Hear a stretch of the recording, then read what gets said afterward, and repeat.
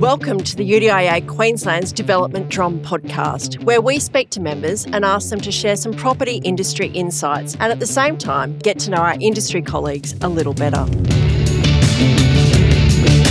My guest today is Paul McManus, Project Manager of KubUnity. Paul has been involved in various facets of the property industry since he finished school. After acquiring his first property at 19 and then completing his first property development at 21, Paul has worked as a property manager, mortgage broker and a real estate principal, founding 3 businesses. After undertaking a couple of developments as a hobby, Paul found his true calling in property development, becoming a member of the UDIA in 2018. Joining his passions of housing affordability and sustainability, Paul formed KubUnity and was awarded the Institute's Award for Excellence for Affordable Housing in 2021. And amidst all of this, Paul somehow found time to attain a pilot's licence. Thanks for joining us on the Development Drum today, Paul. Thanks for having me. Now, is it safe to fly with you or not? Can you please confirm or deny? Not yet. Not yet. Okay. We're always learning as pilots, so I've got many more hours to do before I think any of my family or friends are going to come up with me, but I'm quite happy just to do solo flights by myself at the moment. So contact you in about a decade, and, yeah, and it about might that. be Maybe 5 years, 2 years. Okay, yeah. I'll leave it at a decade, perhaps. Yep. Now, Paul, your company KubUnity is very much focused on delivering affordable stock to market, specifically tailored to allow first home buyers to get into the marketplace, an incredibly important part of the market and something that we spend a lot of time focusing on at the UDIA. Can you talk us through why this is so important to you? Yeah, I think I sort of had the opportunity. Obviously, I own a real estate business with a rent roll, and I've had the opportunity over the years, probably about 10, or it would have been about 12 years ago. You know, it was hard for people to get into the property market, and I heard their stories. So I listened to them, and I didn't ask them, why don't you own a house? I said, tell me a story. Tell me a story from when you were born. And their story is quite different to mine. Some people that I heard their stories was about they had to leave school early to take care of their brothers and sisters because a parent passed away. So I've had the opportunity to go to school, get a full education. I lived at home. I've always had a roof over my head. I've always had food on the table. And that was something that, you know, is privilege. Although, you know, our family was just the run-of-the-mill suburban family. That privilege of mine I wanted to use to help other people who weren't as fortunate as what I was growing up. So back in 2011, I sort of branched into almost creating secondary dwellings in every house that I built, and got in a bit of trouble with that with council, but still pushed forward because I needed to fight for these people that needed affordable housing. And that's how sort of KubUnity was formed. As I said to council, well, if you're not allowing us to build like a secondary little dwelling for other people to live in, like we need to build it in scale. And we got to a point where they agreed that we could move forward with KubUnity, and watching how much that changes people's lives, like that stepping stone approach, is we know this is not the home for them for the long term. Yes, yep. This is just an opportunity for them to get their foot in the door, get out of mum and dad's house or get out of the rental market and own an asset that they can then utilise later on in life. You know, when they find a partner, they'll have the double income. They can then easily afford that $800,000 to $1 million house with the double income and the equity that they've built up over time in their new home. So I guess for me, it was a bit of a passion after I've heard their story and gone, well, why don't I use my privilege to help those out that need a bit of a leg up? Because at the end of the day, I got a leg up. I got to live with my parents until I was 22 and I didn't have to pay rent, and I always had food on the table. So people in this country aren't as fortunate as me. So it was just a way of sort of giving back and doing something I love at the same time, which is building units and houses. It's an incredibly tough place to play in the market though, isn't it, Paul? I mean, the margins are tight. There's not a lot of levers that you can use when you're trying to deliver product to market at a really affordable price, is there? Yeah, no, it's tough, and it's not just the margins itself. It's about convincing major banks to get on board. You know, we do a lot of 1 and 2 bedroom products, and specifically very heavy on the 1 bedroom product market. Yes. The response from most banks was 1 bedrooms never work. they never sell. We didn't have any comparable sales in the area. Believe it or not, there is, for 30, 40 years, there was no one-bedroom products built in the Redlands. So for the valuer to come out and try and give us a commercial valuation for the bank was, we had to use our own sales as our own comparative market sales for the valuation. So we had to go out and prove the market and then go to the bank and say, hey, will you give us the money? And fortunately, I think it was about 6 or 7 banks later, we got it across the line. And now it's proven. So that now helps other people in the industry see this. The valuer has no issue at the moment doing any valuations in the area because we've got lots of comparative sales. And the banks are quite comfortable with it. They know this product exists. They know there's a big market for it. And the resale is very quick as well. So it's very low risk for the bank. And that will allow other people in the industry to do similar projects, hopefully moving forward. And Paul, I know that you've just returned from overseas, but what has been getting a fairly significant amount of media and not before time, we would say, is obviously the unfolding housing affordability and rental crisis that we're facing in Queensland. And it's been highly visible to us at the UDIA for a couple of years, coming out of that strong stimulus basis that home builder provided to the industry. This product is difficult to deliver, as you say, difficult to get lending. What needs to change in terms of the system to be able to get more of this stock on the ground? Because quite clearly, there is huge demand for it. Massive demand. I have never seen the market in such dire straits. So we still run our rent roll, and what I'm seeing in the rental market at the moment is it's catastrophic. Yeah. It is terrible.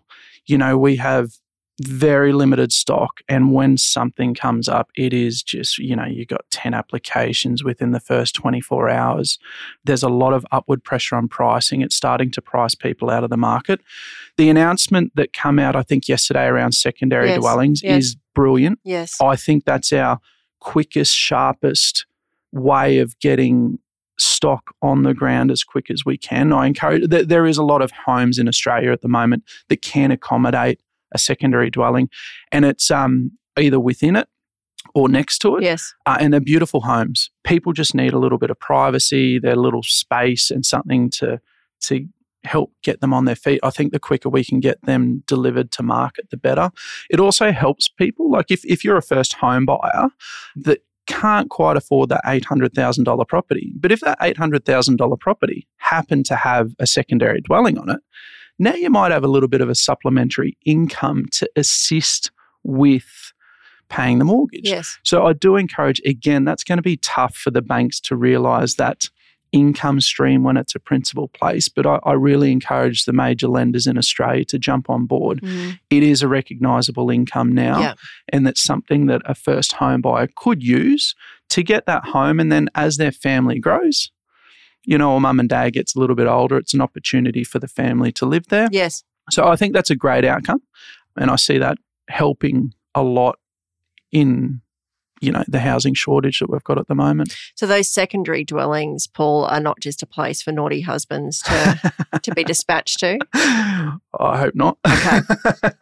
It's just for my own personal knowledge and information. Thank you. I'm not sure. I'm not a naughty husband. I'm not married yet, so room and time naughty for that.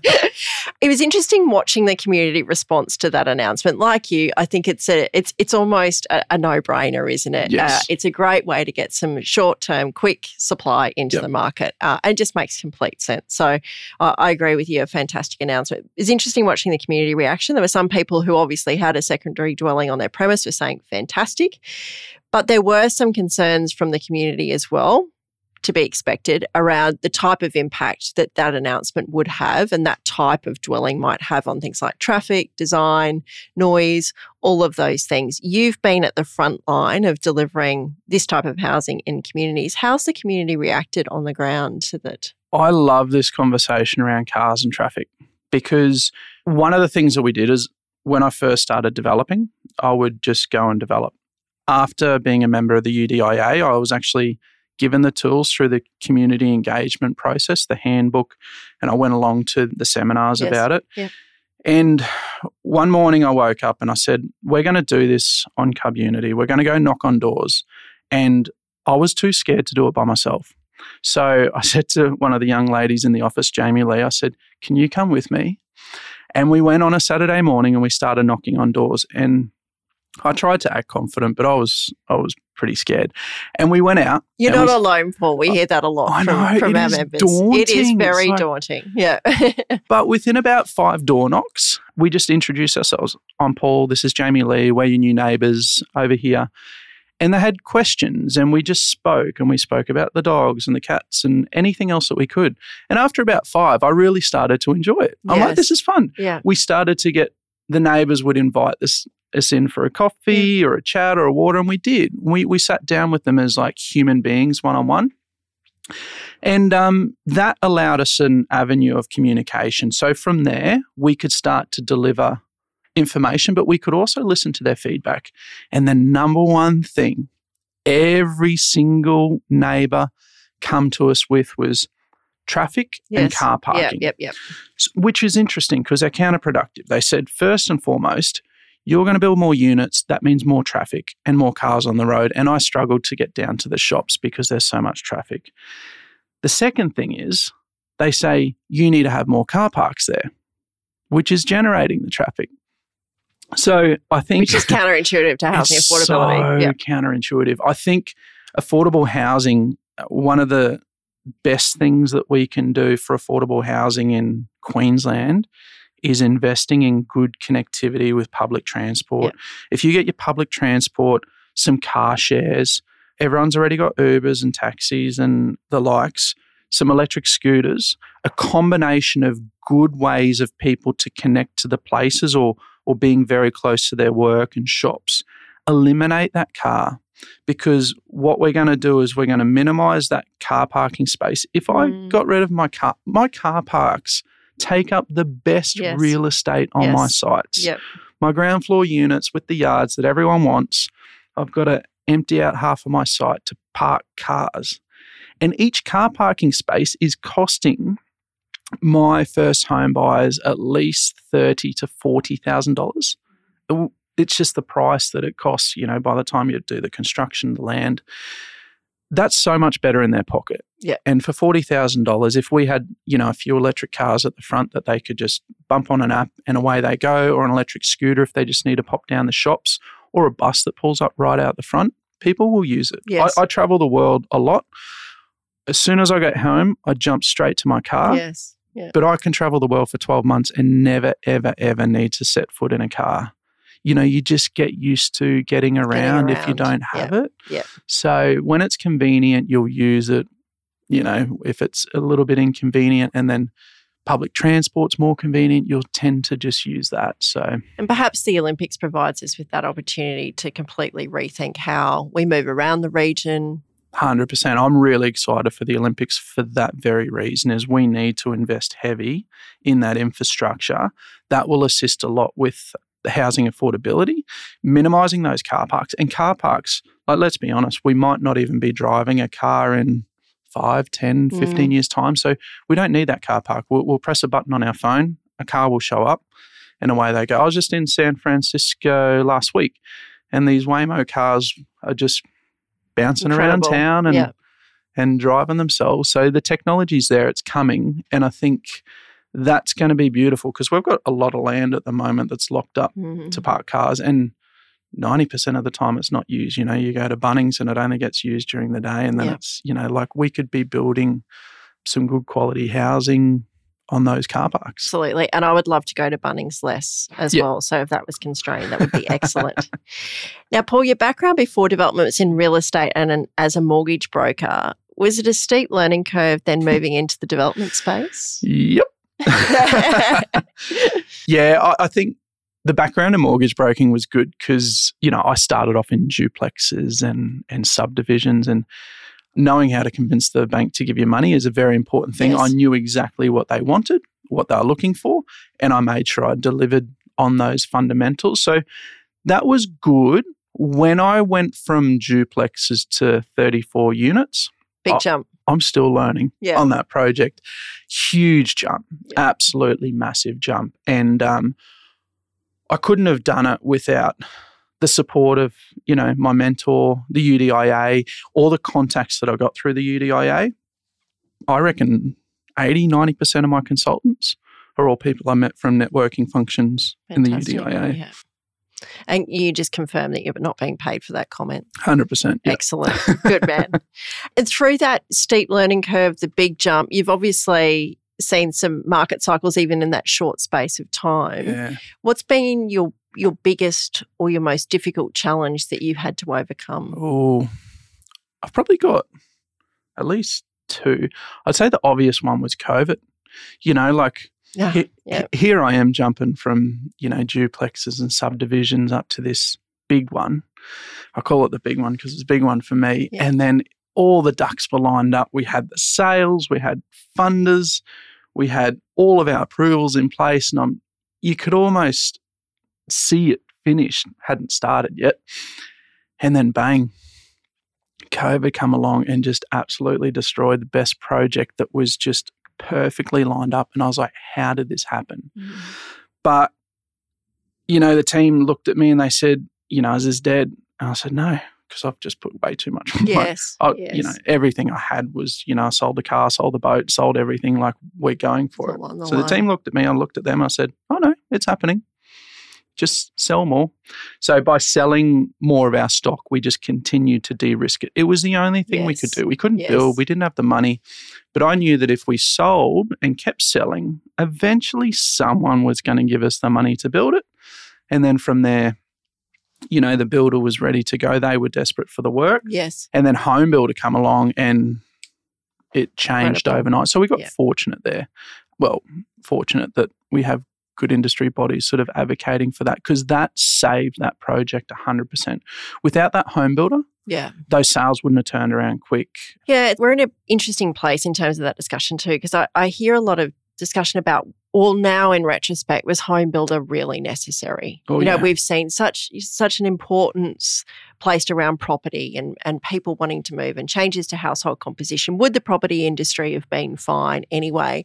And my message back to those people has been, I'm interested in your views, is we shouldn't forget that home builder provided a huge opportunity and leg up for people to get into the property industry. I've heard so many examples of people living in Townsville or Southeast Corner or Mackay, wherever it be, and that gave them the opportunity to be able to put together that deposit and buy their first house. And I think that sometimes gets lost. Yep. Oh, no, without a doubt. I'd like to say, we would have been fine, but we would have struggled a lot. The benefit that it's given our buyers is huge. We're 18 to 25-year-old people that are just getting in the market. They're buying $236,000, $245,000 properties and end up with, $40,000 towards Incredible. That. That's massive. Yeah. Plus their own savings. Plus, fortunately for them, their value's gone up, 50 to 100 grand as well. So they're very wealthy young individuals now, and no one can take that away from them. And that's their stepping stone now to move forward in life. It's been huge for them. And they're the people that are going to be paying this off in their lifetime with taxes as well. Yeah. So they deserve it. They've earned it. Definitely. We needed that at the time. And I think it was the best thing that happened to the industry to get it moving, because it was dropping off a cliff. Yeah. And if someone didn't do something, I think we'd be having a different conversation about why didn't they do something. Yes, so, precisely. It was needed. And there is a human face to it. Yep. Who do you look up to in the industry and why? Oh, there's a lot. I love what the Bluebird team are doing. Yeah. Claire Rier, they were actually part of KubUnity and a big reason why we were successful at the end of the day. I love their approach to business, the way that they do things differently, but do things with passion and love and care. Yeah. But get in there and get the job done. And they're extremely hard workers. I think one of the first events that I went along to, I think it was Brooke Monaghan that was getting awards, and I sort of looked at him and I looked at myself. He's going, he's pretty young and he's doing some really amazing things. So that was someone I originally looked up to in the industry, and they do fantastic. Incredible stuff. Incredible. So that's another person. And in my local area in the Redlands, which is about 25 or 20 minutes outside of Brisbane, we have probably one of the most respected builder developers for Teeny. Yes. And Vaughan and the group, the direction they're taking that business with their community engagement is impressive. Yeah. And like I sit on a lot of boards out in the Redlands. Vaughan is at every one. Yes. Every time. He's constantly showing up and he's very engaged with the community. And that's what the Redlands needs, is people like that, bringing the community on board for the journey. That's half the secret too, isn't it? Just showing up as you did, knocking on those doors, having cups of coffee. Yep. Putting a human face to what it is our industry does. Yeah, you have to be human, because people earlier on when I would do a duplex, you'd be on the brunt end of some of the neighbours and it was very unhuman the way that they would treat and talk to me. I was like, what's wrong with me? Yeah. But it's just they haven't had the opportunity to meet me before that or have that open dialogue. They would just let something build up. Developer, let's go yell at him out the front at 6 o'clock in the morning. So now, if there's a bit of noise or a bit of dust, one of the old ladies next door to KubUnity, there's dust. So every Saturday, me and Jamie Lee would go around and we would hose off her car and wash it. And I think she just appreciated us being around there. Because then we'd have to go change some light bulbs inside and do a few other little bits and pieces. Have a chat, have morning tea. Yeah. But that would have been quite different if we didn't.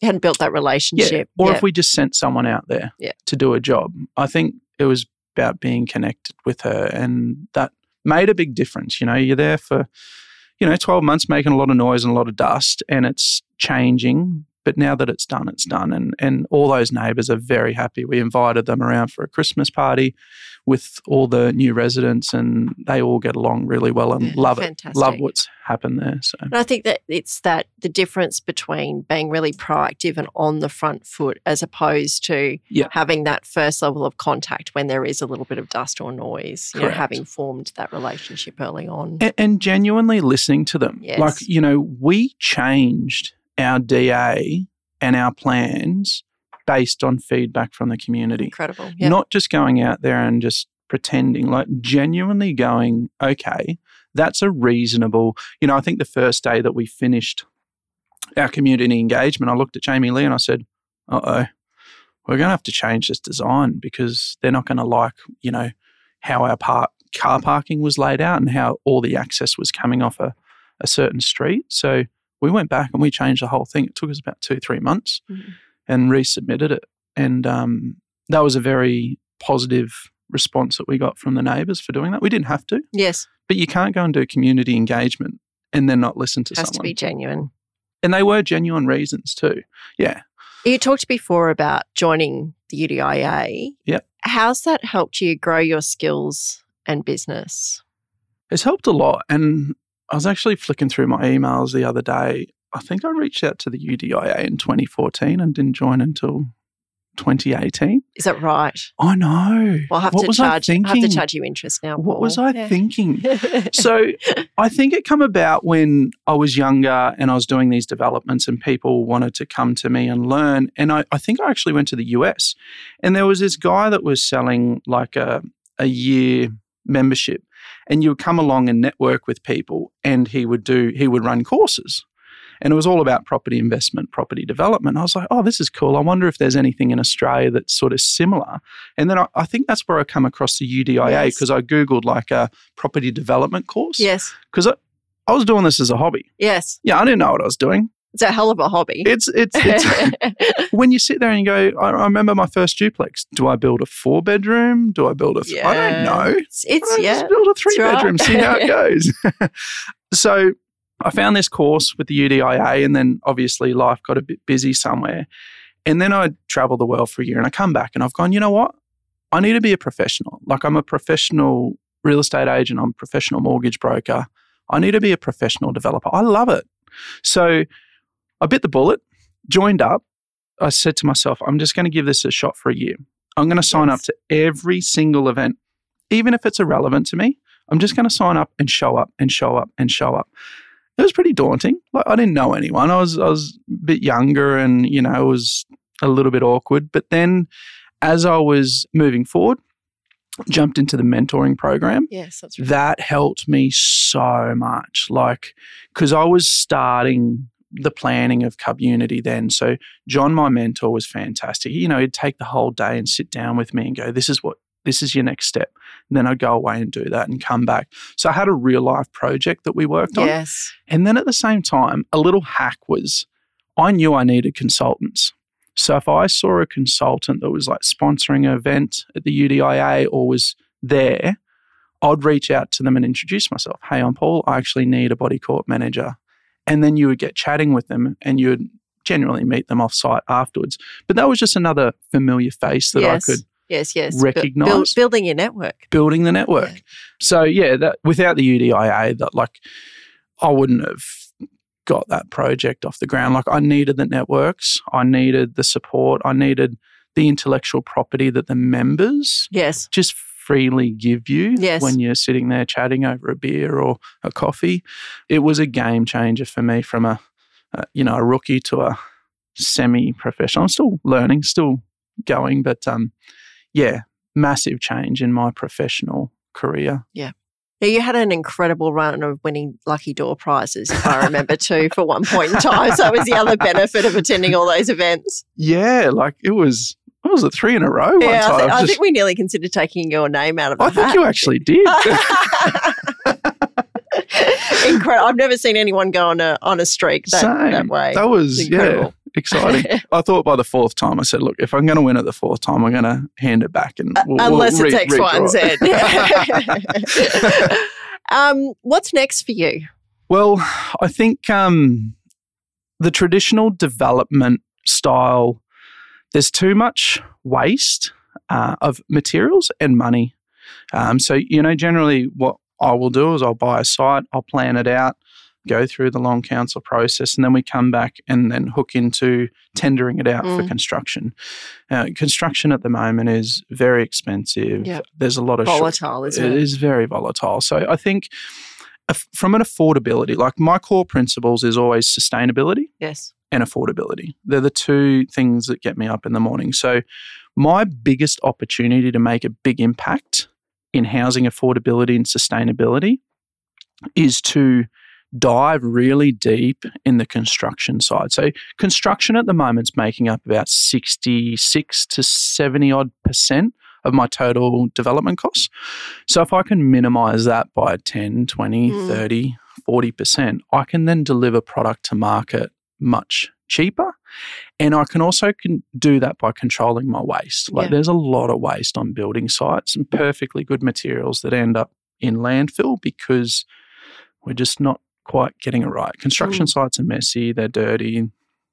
So my future is going to be diving deeper, maybe using a bit of tech, looking at different building materials that are maybe more sustainable, and really focusing on how can we build that home quicker at a more affordable rate with less wastage, and also looking at the long-term benefits of the user. How can we get them using less energy in that property over its lifespan? And then even going, well, that property is not going to last forever. Every single house that, I'm about to do another demolition next week, how can I use that or build that house in a way that we can recycle it? Yes. Can we upcycle it, reuse components of it or recycle components of it?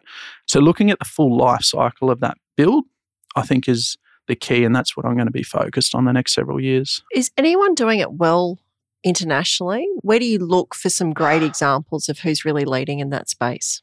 I think I've traveled the world a lot and I haven't seen a lot come out yet. You see the 3D printing in China, you see the modular building in China.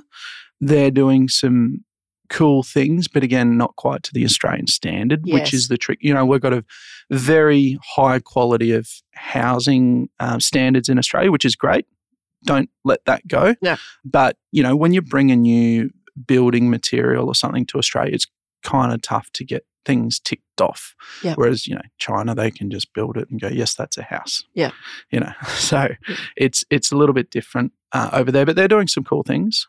Very modular type builds. I think that's part of the success is trying to build something in a controlled environment where you can keep your workers safe, keep them out of the sun, keep them out of the weather, and control that timeline. We've seen it this year with weather delays blowing up projects. Absolutely. So if we can control the majority of that build somehow in a controlled environment and then get that out to site quickly, and then it can cut down. Like we could be building these things while we're waiting for council to give it the green tick and then just transport it to site and it's done. So looking at that technology, technology is simple as like doing a takeoff of exactly how many tiles we need. Yes.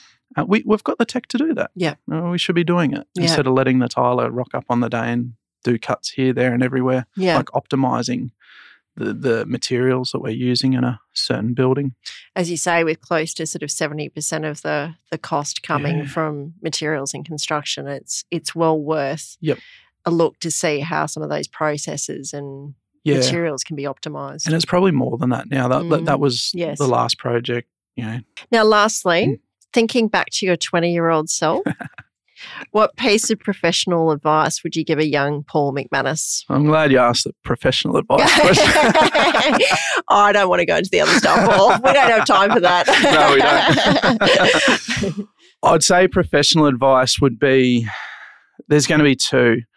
I would say first and foremost is network. Yeah. Surround yourself with people you want to be more like.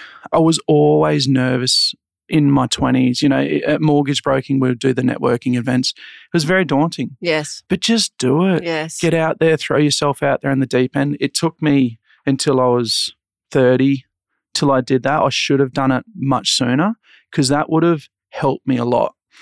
And the other thing, which would have, if I did that networking, it would have solved my other, not regret, but learning curve was I built a duplex.